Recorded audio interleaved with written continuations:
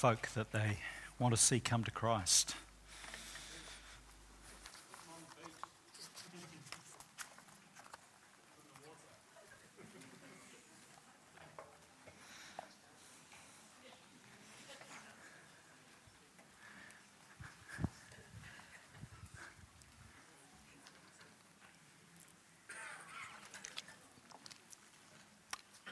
This is incredibly encouraging for me, just watching people coming down and putting names up.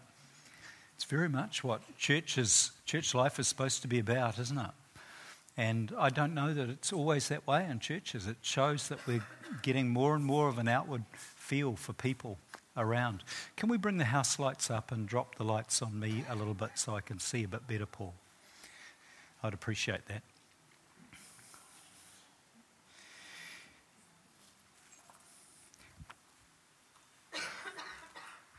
You know, folks, when I was preaching 2 weeks ago, I opened up this thought of what if David had a key that was responsible, or not so much responsible as opened the way for him to be able to become a success in life and to be as successful as he was, that he became famous, not just in his day, but right down to our day, because David is just incredibly famous. And I proposed this aspect that there is a key, and that it was David's desire to commune with God through praise and worship. Not just to sing, but actually to connect heart and heart with praise and worship. And that was the thing that he never stopped throughout his life. It's what made God notice him when he was young, and it's what opened opportunity after opportunity after opportunity in his life as he grew older. And so many of us, we kind of know that, but it doesn't mean that we value it in the same way. But I want to suggest that if we developed a love of praise and worship and used it as a method to be able to commune with God, we would find those same things would happen. Success. Now, success is a word that Christians are a bit scared of sometimes. They stand back from it. But do you want to be successful in life? Do you want to hit the mark that God has for your life? Do you want to accomplish things that God has dreamed about? I mean, it says that He's got the sand of the seashore thoughts for every single one of us. And here is something that if we put into practice, we would find that our life also, I know it, would just continue to open up and open up and open up. Because really it's just John chapter 15 in action. What does John 15 say? It says, I am the vine and you are the branches. Those who abide, those who remain in me and I in them will produce much fruit. And David realized that it wasn't just singing songs, it was connecting heart to heart with God. In doing that, he was remaining. In doing that, he was abiding. In doing that, he drew heaven's attention upon himself, and then heaven began to open up things on the earth for him. So that's what I was preaching on last time. And I want to go further than that and just say, did David leave it there? Was it just something about his personal life? Or did he actually develop something that's almost out of place in his day? Did he take it to the nation? Did he take it to the city? Did he establish something that would cause the nation and the city to become, to see opportunity after opportunity after extension take place? And if you know your Bible, you'll know that David did establish it in his city. And the effect of it was that he was able, with his armies, under the favor of God, to expand his city to such a degree, he virtually became the country of prominence in the world. And then under his son Solomon, it just went whoosh into this amazing sized nation of Israel. And if you read 1 Corinthians chapter 15, or starting in chapter 13 and the failed attempt to bring the Ark of God back to Jerusalem, and then chapter 15 when he did manage to bring the Ark of God, which symbolizes God's presence. And really that's the key thing. What we need is not just to say nice things to God, because God hasn't got an ego problem. Have you thought about this? He doesn't need to hear nice things about himself to feel good. But he says, if people will praise me, I'll inhabit the praises of my people and I'll come amongst you. And the ark symbolizes God's presence. And David brought the ark down. And then he although sacrifices of bulls and doves and all sorts of offerings were made, he set up another system where people would sacrifice from their heart songs to God. They would choose to worship God whether they felt like worshiping God or not. And he set up, he instructed hundreds and hundreds and hundreds of the Levites to learn to play instruments and to be able to produce music and create this big band sound. And he created an event for his city and he pitched it all in a tent. And he created an event for his city that didn't just go on for a day or a week or a month or a year or 2 years or 3 years or 4 years or 5 years, 24 hours a day, 7 days a week for 5, 6, 7, 8, 9, 10. Tell me when to stop. 11, 12, 13, 14, 15. It went on for 15 years. Is there an advance on 15? Yeah. 16, 17, 18, 19 years. One concert, one event of praise and worship going to God in his city. 28, 29, 30. Somewhere around about the 30-year point, it's believed that it actually stopped. But David set up an event that's in this tent, and he said, at night, roll the sides of the tent up so that the music can waft out as far as possible over the city of David. Because again, he's so famous, they named everything after him. Amazing situation. And you know, there's a place for corporate worship. If one person really gets hot for God and they love worship, the coal, if you think of them as being like a coal, they begin to really fire. But what would happen? Imagine with me, if in this church, everybody, if we had 150 or 200 people who were absolutely hot for worship come together, imagine what would happen if we came like that, Sunday after Sunday. The intensity of the heat that would come and be there. The really interesting thing is that took place about 3,000 years ago. But in Acts chapter 15 and verses 16 and 17, prophetically it says this. It says, after this I will return and I'll rebuild David's fallen tent. Its ruins I will rebuild and I will restore it so that the rest of mankind may seek the Lord, even the Gentiles who bear my name, says the Lord who does these things. And friends, we actually live in the day that prophecy has come true. It has particularly come true and it's spread right across the world, praise and worship. It's going on 7 days a week, 24 hours a day, and churches have come together for their times as well, and this whole thing of a band. You know, when I got saved, someone stood at the front and did this, and we all sang in time with what they said. And there was an organist and there was a pianist. And the organist and the pianist didn't seem to find it easy to play together. And now we have multiple things on stage here. And you know, I believe we need to really value the opportunity that we have. We need to come just hot for seeking God and worship. And just saying, look, even if I don't feel like it, I'm going to make a sacrifice of praise, because that's what the New Testament says. Choose to make a sacrifice of praise and determine I'm going to worship no matter what. I might be in the worst possible state. I remember a couple said to me when she was diagnosed with inoperable cancer, and she said they went to the church the next day and they said, we suspect we were the hottest for Jesus in the place. I thought, wow, what a thing to be able to say, because they had such an intensity. They wanted to touch God, and they were going to worship whether anyone else worshipped as well. But you know, because one person worships like that, it just goes, I'll set you alight, and I'll set you alight, and I'll set you alight.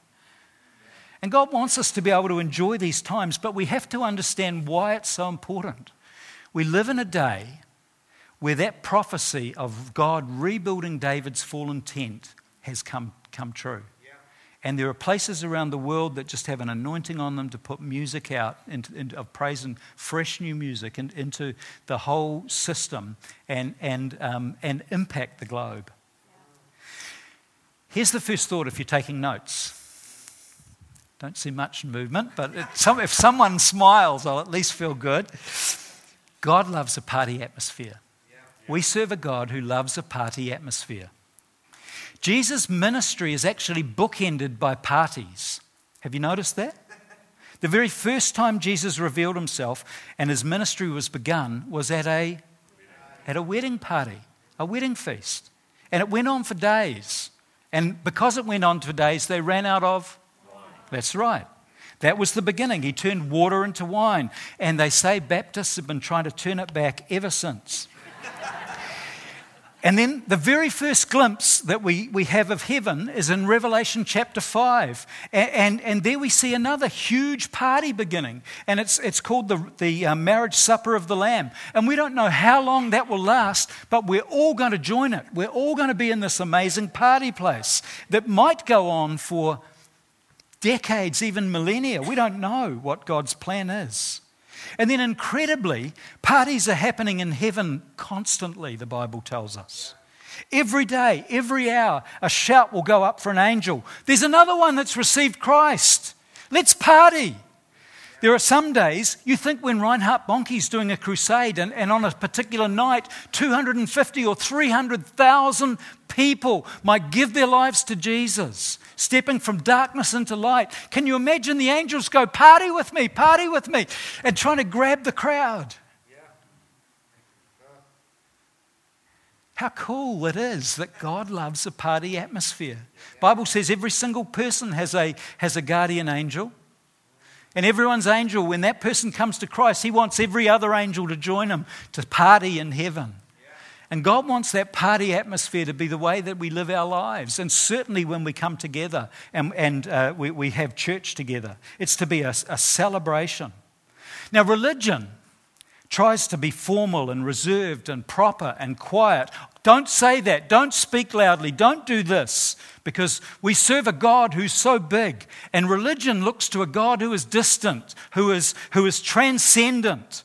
And at times, it is appropriate to be exactly like that, but not all the time. That's not the normal way we operate, because the Bible tells us our God is imminent. Our God is right here. He's called Emmanuel, which means God with us. God came to earth. The good news that when the angel came at Jesus' birth was glad tidings of joy. That's what was to come. He came down, and even when he went up, he sent another one down called the Holy Spirit, and then the level of party increased. So much so that the joy and the celebration factor was like being drunk, where people would be come upon by the Holy Spirit so that they would just be filled with laughter and filled with happiness and filled with joy. Anyone experienced that lately? Not enough. God, let's just give it to us, Lord. I want everybody to experience these kind of things in you. Not just know about you, but from the heart having experienced you, Lord. So please just release joy and love over us in greater ways. Jesus loves a party atmosphere. Now, it sounds wrong. It sounds like, if you've got a religious bent. But I want to suggest to you, throw the religious bent out.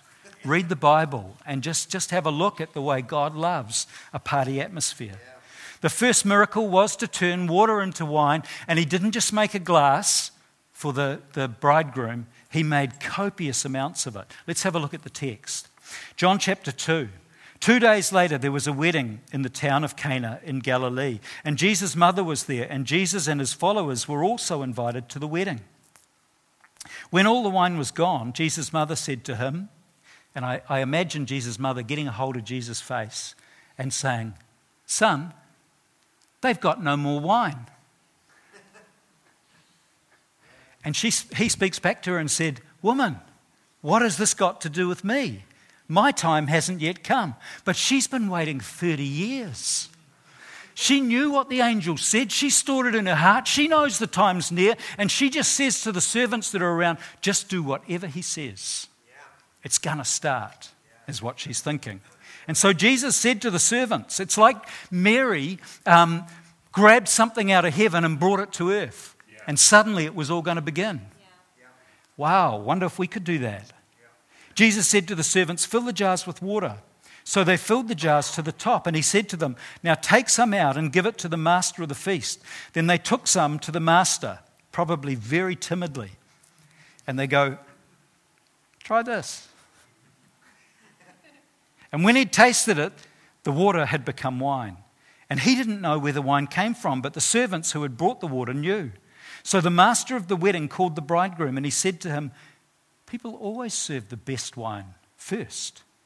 Later, after the guests have been drinking a while, and their palate's a little bit different, they serve the cheaper wine. But you have saved the best wine till now." So in Cana of Galilee, Jesus did this first miracle. There he showed his glory, and his followers believed in him. Now, I guess we've got to ask, why did Jesus choose his first miracle to be water to wine? There has to be a deeper meaning. He wasn't just doing something frivolous to show everybody that he could start. It wasn't frivolous. There's a law of first mentions in the way the Bible is interpreted by scholars. And when the first time something is mentioned in Scripture, it has the seeds of every further occurrence that will take place. And so this first miracle is showing us a vivid picture of what Jesus is actually about with humans. When I got saved, you might be like me. I actually thought that Jesus would take a lot from my life. Have I got any buddies? If I give my life to Christ, I can't do this, can't do this, can't do this, can't do this. You know, it's just going to be a pretty flat, boring experience.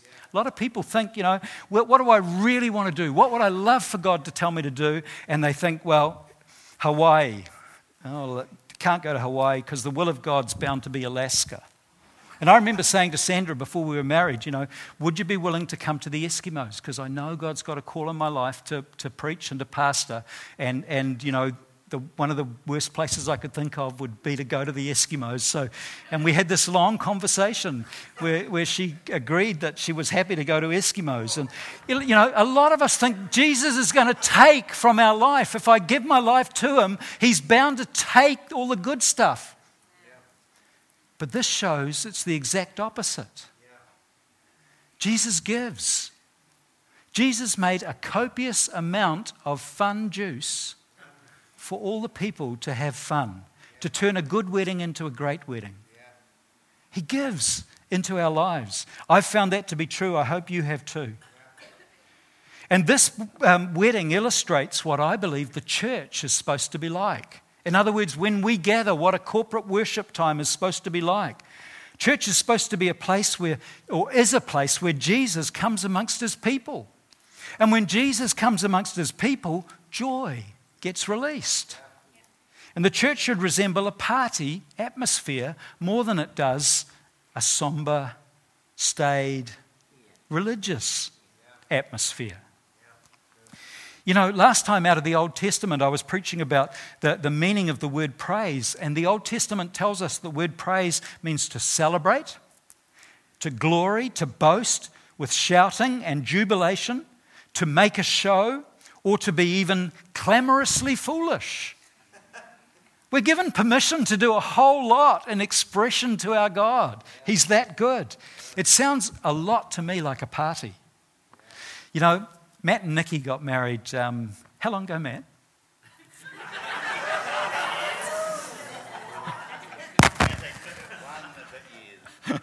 One and a bit years. Seems like yesterday, eh, Matt? And that wedding was so enjoyable. So enjoyable. It was a great atmosphere. When I went up to the party part of that night, I was met by ushers who were chatting and having a good time. They told me where I could get a drink. They pointed me towards some food. And of course, I knew almost everyone inside there. And then during the night, Matt and Nikki had a game where they sat together and they were asked questions and they had to take a shoe off. Some of you remember this? You remember?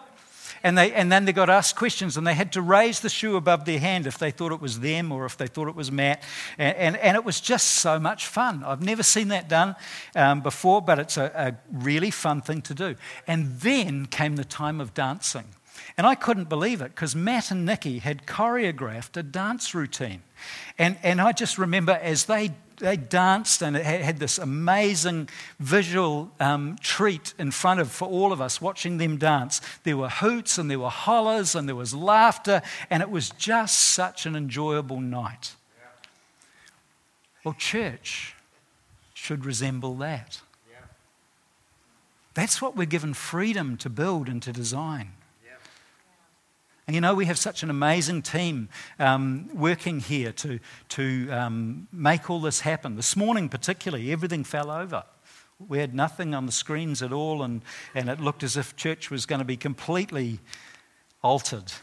But the team just did their thing and worked together, and they get up here as if nothing's happened, and they just present to us. They give us an opportunity to have a celebration like we had at Matt and Nikki's wedding. But you know, if we don't come expecting that, or if we're religious in our thinking, we come and think we're supposed to just sit quietly in our seat for a period of time and maybe give some money and then go home, we miss so much of what God wants. It's to be rich fellowship. It's to be a lot of fun. Why don't you say to the person next to you, I'm glad to sit with you today. And if you're a long way away, wave at the person that's not too far from you. That's what it's to be like. And this is not an endorsement for alcohol. I'm not preaching on alcohol today because we're told elsewhere that we should celebrate in another spirit called the Holy Spirit. And in that Holy Spirit, we're to sing and make merry in our hearts with songs and prophecies and spiritual songs. And we should have time. That means times of singing in the Spirit where we just have free worship and we don't feel bad about it. We just know that this is part of worship too, where we're free to be able to just let what's inside of us be given to God. So why water to wine? I've just spoken on. The next thing is, why a party atmosphere? Well, here's these thoughts.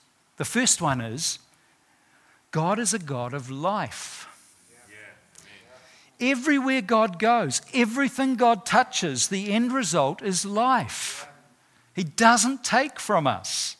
Secondly, God intends the world to be saved through the church. That's what I'm going to rebuild David's fallen tent, and the world will get interested. But they're only going to get interested when we allow the Spirit of God who's inside of us to show to one another and to the world that He's there. If the Creator of the universe is genuinely inside of us, the world are expecting to see some sparkle and some bubble and some pop and some fizz and some excitement and some laughter. I love being with some Christians because they're just contagious in that they've either got great and grand and grandiose ideas, or they're laughing so much that it just spurs my day on. That's how we should be with everyone. Let it out. And then thirdly, God is able to move so much more easily in an atmosphere where He's not shut down by people who are inhibited by the fear of man. You know, the fear of man says, what will my neighbour think? Am I singing in tune? Am I doing something wrong? And it shuts us down so that we just get into a routine of this is what worship is.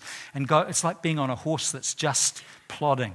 And God's going, it's got other gears. Give it a hit. Get it moving. It does more than this. God's able to move so much more when we have those freedoms. So at this wedding party, the servants filled the pots with water, and there were 6 of them, and 6 is the number of man. Scholars have come up with this, that 6 illustrates man. The wedding went on for several days. The supply of wine became depleted, and Mary knew that Jesus was just about to begin, so she says, do whatever He says, and He says, fill the pots to the servants. And it all starts really, really natural. And that's how it is in life. That's how God uses us in any situation. It's just doing what we know to do, being obedient to those things. And when we praise and we worship, we begin with what we have. And it may be on a Sunday for corporate worship. We may not have gotten up early enough to have our own praise time, to set the computer going and listen to some of the greatest songs from around the globe and just get ourselves in a worshipful atmosphere. We might come quite flat. And we walk in and we have to decide, will I let my emotions control me, or will I do what the Bible says and tell my soul, wake up? I'm going to worship, even if you're going to be slow. I'm going to choose and give a sacrifice of praise. You know, God wanted sacrificing of animals to cover the sin, but it never covered. It was just a visa amount. The bill was never paid until Jesus came. But in the New Testament, the bill is paid. So we are actually forgiven. Don't come into this building sitting under the weight of sin of the week. You are forgiven. Start praising the God who's forgiven you and let that slide off your life. It's making a choice for a sacrifice from the heart. Jesus, I believe in you. I'm with you. I believe. Praise you, Jesus. And everything begins to change. To put another way, it's like rivers of living water. John 7:37 says will come out of everybody's belly. It'll just flow out so that we're alive with the life of God. And as we worship, we're expecting that God will inhabit the praise, and what it was just water and just human and just we can only draw what we've put in. You know, the Bible says the water we develop the water of the word. It's kind of funny imagery, but water is often used of the Word of God. The amount we've got of a knowledge of what God is and who He is and how He's worked in the past and what He's done is inside of us. And so we praise God out of that. But as we praise, God takes what we can do and adds the supernatural to it and makes water into wine in the experience that we have. You know, we are actually, I'm not trying to say, let's get whipped up. Let's get all excited and just jump higher and sing louder. No, the focus isn't on us. The focus is on Jesus. If we'll focus on the amazingness of Jesus, all of those expression things can happen at the right time and in the right way. But you know, we want the presence of God. When the presence of God comes into a place, everything changes. When the presence of God went into, which was symbolized by the ark, the Philistines captured the ark, took it into their cities and put it into their temple. What happened the next day when they went to look at what was happening in the temple? Yeah, the foreign gods, the statues had fallen over, their heads had snapped off, and they're down prostrate before the ark. Stuff happens when the presence of God comes into a place. It happens in the past, it happens today as well. And that's what we're wanting to see, is the manifest presence of God manifesting more and more. Often it's in an atmosphere. You know, when we're worshiping and preaching and just in that whole state of what you could call worship, often the atmosphere within the room will just begin to change. And when the presence of God comes like that, people don't want to go home. When He comes really, really strongly in revivals, people will still be there at 3 a.m. in the morning from church at 10. They won't go home. They're not hungry. They don't want anything. They just love the presence of God. God can come at all sorts of levels and things, but you know, we just need to develop a desire for Him to be with us and to be touched by Him. And so in corporate worship, as we gather together and connect with God, His life, His thoughts, His encouragement, His power can be released upon us. And the ordinary can become extraordinary. I just want to give you an example of someone's life. My friend Peter Titchener, who is older now. For the first 10 years of the church, he came down every year and he spoke into the life of our church. But he's older and a bit sicker now, so he's unable to do that. But Peter was a worshipper, and he loved corporate worship, or loves corporate worship, and he often encouraged people. And he saw God use him in ways that affected the whole of the church at Glen Eden. And Peter was a builder till he was 50 years of age. Anyone under 50? Maybe your life will change at 50. Maybe you're heading for a complete career change. Well, that happened to Peter. He was a very successful builder. And Murray Cottle, the pastor of the church, asked him one day to go to Whangarei with him, to travel to Whangarei and look at a trust that was running a work scheme. And in this work scheme in Whangarei, they trained people and then they found jobs for their students, and it became a work scheme that placed people into employment. And at the end of that day, Murray asked Peter on the trip home, he said, I'd like you to set up one of these at Glen Eden Baptist Church. And Peter thought about it. He'd never done it. He's a builder. But he's also a worshipper, and he felt God say to him, yes. So he said, I'll do it. And suddenly, Peter is in education. He has no premises, no students, no computers, no anything. And he was worshipping God one day, and God encouraged him with the thought that he should take $20,000 of his own money and use it to seed this so that it could get going. And he thought, well, why not? I've got 20 and more in the bank. Why shouldn't I just use this? So he did. And he rented 2 halls off the church at Glen Eden.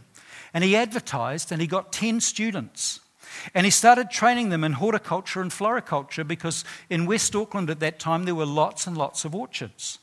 And he needed a good percentage of those 10 to actually end up in jobs at the end, otherwise he might only have a 1-year scheme. And the government wouldn't give any allowances and things for people to be able to come.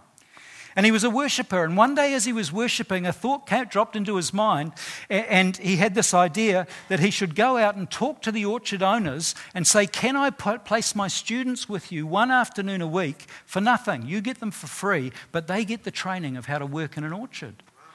And the people that he went out and talked to, they loved it. And quite a few got employed at the end of the year, because these students knew a lot from the training, and a lot of them were good workers, and so they got jobs at the end of that time.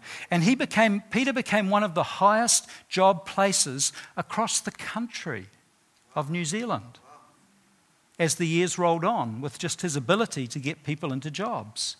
And he got told, you can't talk to students about Jesus. And tragically, that was coming out of Baptist Community Ministries at that time. And Peter said, this is rubbish. The whole reason we have a trust is to be able to share the message of Jesus in words as well as in action of helping people. And he was a worshipper. Did I mention that? And he was full of faith. And while he was worshipping, he had this idea, and he thought, all I need to do is get people to ask questions. And if they ask questions, I and my tutors can talk to them about Jesus Christ. And I would say many, if not all, students that ever went through Genesis started asking questions about Jesus. And conversations were had, and people came to faith. And he got the idea, while he was worshipping one day, about giving Bibles away at graduation time. And in the end, he would even have MPs watching as he gave Bibles to students. And they had no land at first to actually grow any crops themselves. So he tracked down the neighbour on one of the sides of the church who was anti-Glen Eden Church. He was a Christian, but he didn't really like Glen Eden Church. And he managed to convince this man to rent the back section of his property to the trust. And so they built large tunnel houses for plants. And the number of students that they had just grew and grew and grew each year until they got to about 60 students in training. And Peter was a worshipper. So another day, God gives him some insight, and he noticed that he started thinking about the fact that in West Auckland there were a lot of kids who were getting expelled from schools in the mid-90s. And he suddenly thought, we could start a school for these kids. We've already got a school training people in horticulture. Now we can do something in NCEA. So he went and he gathered things around, and eventually he got a good number of people doing NCEA exams with him. And of course they had no classrooms. And again, another idea fell into Peter's mind. And he went to the pastor of the church, Murray Cottle, and he said, you've got a big lot of land on the back of your manse section. Why don't you sell that land to us or lease it to us, and we'll build classrooms, and then we'll have somewhere to run this school. So he did that. But more students started getting expelled, who were expelled, and they needed more. So he went to a neighbour and he bought the house off the neighbour next door. So now they've got the 2 classrooms on the back of the manse, and they've got a house next door. And then they ran out of more land. And just the next one over was Housing Corp, bare section of an acre of land. And so he started trying to buy from the Housing Corp this acre of land. And he found that the Housing Corp said, we cannot sell land. Once Housing Corp owns land, they own it. They cannot sell it. So while he's worshipping one day with the church, an idea comes into his mind to read the Housing Corp Act of Parliament.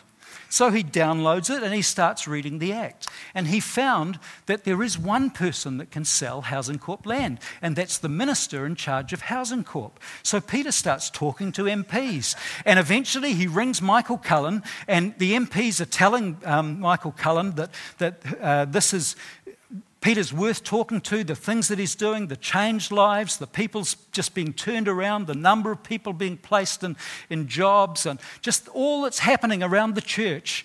And so Michael Cullen says yes. So Peter jumps on a plane, they fly to Wellington, he flies to Wellington, and Michael Cullen and he have a cup of tea and sign this document selling an acre of land next to the church for $166,000.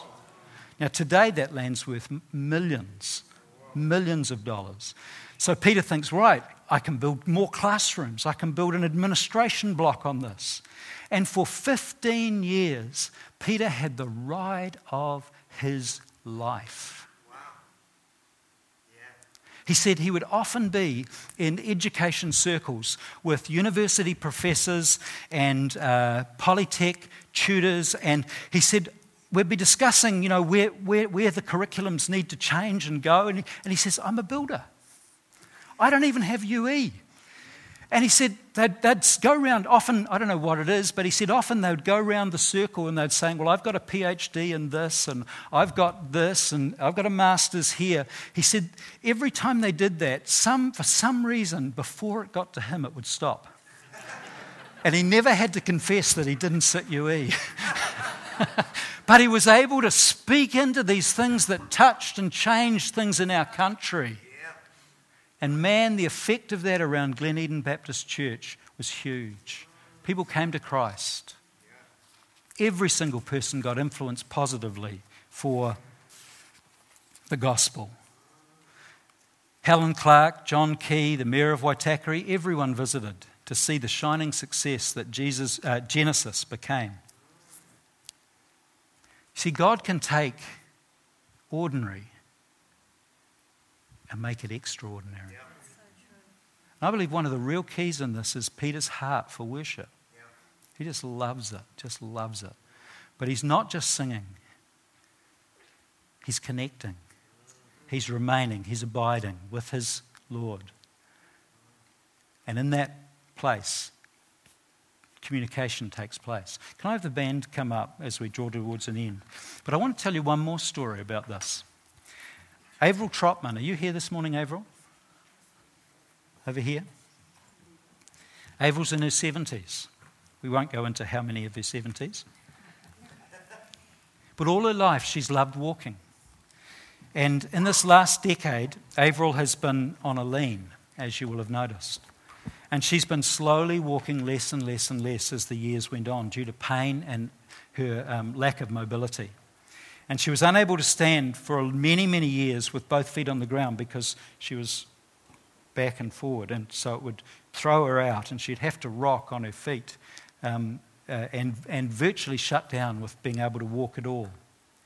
But in this atmosphere of a worshipful church at St. Albans Baptist Church, in one of our times for prayer for healing a number of years ago, the Holy Spirit just touched her. Yeah.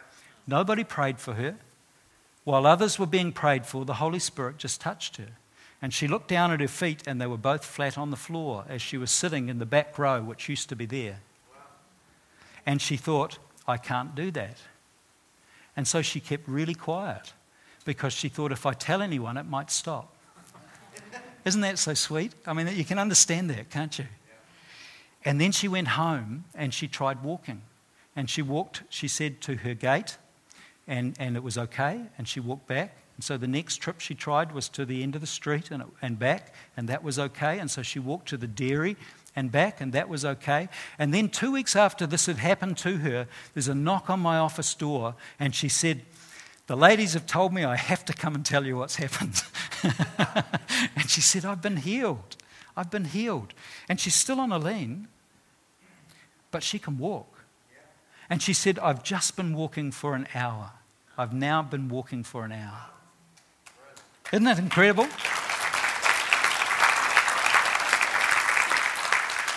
You see, when God's Spirit comes amongst us, we don't even know some of the things that He will do.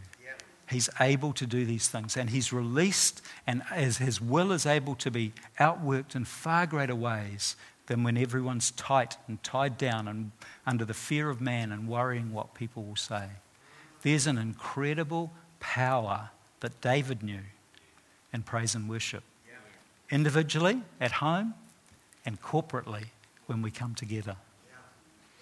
Valuing corporate praise and worship builds a powerful church where God will increasingly do extraordinary things to very ordinary people. So I want us to connect with Him. And just before we just have a couple of songs to close, I just want to say to anyone who's here who isn't a Christian, look, it's so good to have you here if you're here in that position where you haven't actually yet given your life to Jesus Christ. And you're welcome to come as often as you would like to. We would love to have you here, and there's no pressure for you to make any response at all because, you need to get to that point where you're ready. But there could be just one person who's ready today. And I want to say to you, God has extraordinary plans for your life. And you've probably been attracted to be here today by friends. You've seen that something extra in their life. And the extra thing is Jesus. It's Him that you want. It's a relationship with Him that you need. But the problem is, for every single one of us, is there's a gap between us and a holy God that's caused by sin. We're all sinful people, and we cannot do anything to fix ourselves up. Jesus has already done everything that can mean that forgiveness can be given. And you and I can never do enough, but Jesus has done it already. Christianity is actually spelt done, not do. But we do have to accept Him. We do have to acknowledge, I have done these wrong things. And we have to be willing to say, I'm sorry, God, will you forgive me? And His forgiveness will be yours. You can know that today. Don't let sin define you when you've got the opportunity for an extraordinary life. Can we just have every head bowed? And I just want to look and see if there is one person here today who's ready to do that. If you would like to give your life to Jesus Christ, I'm not going to embarrass you. I just want you to raise your hand, and I would love to just pray with you right where you are, and then just chat with you after the service as well. Is there anyone here today that would love to give their life to Jesus Christ? You know that drawing that He puts in your heart, and He's calling you right now and saying, hey, I'm talking to you. I love you. I've got great plans for you. Is there anyone here today? All right. Well, thank you, church. Can I invite you to stand as we draw to a close? And over to you, Amy.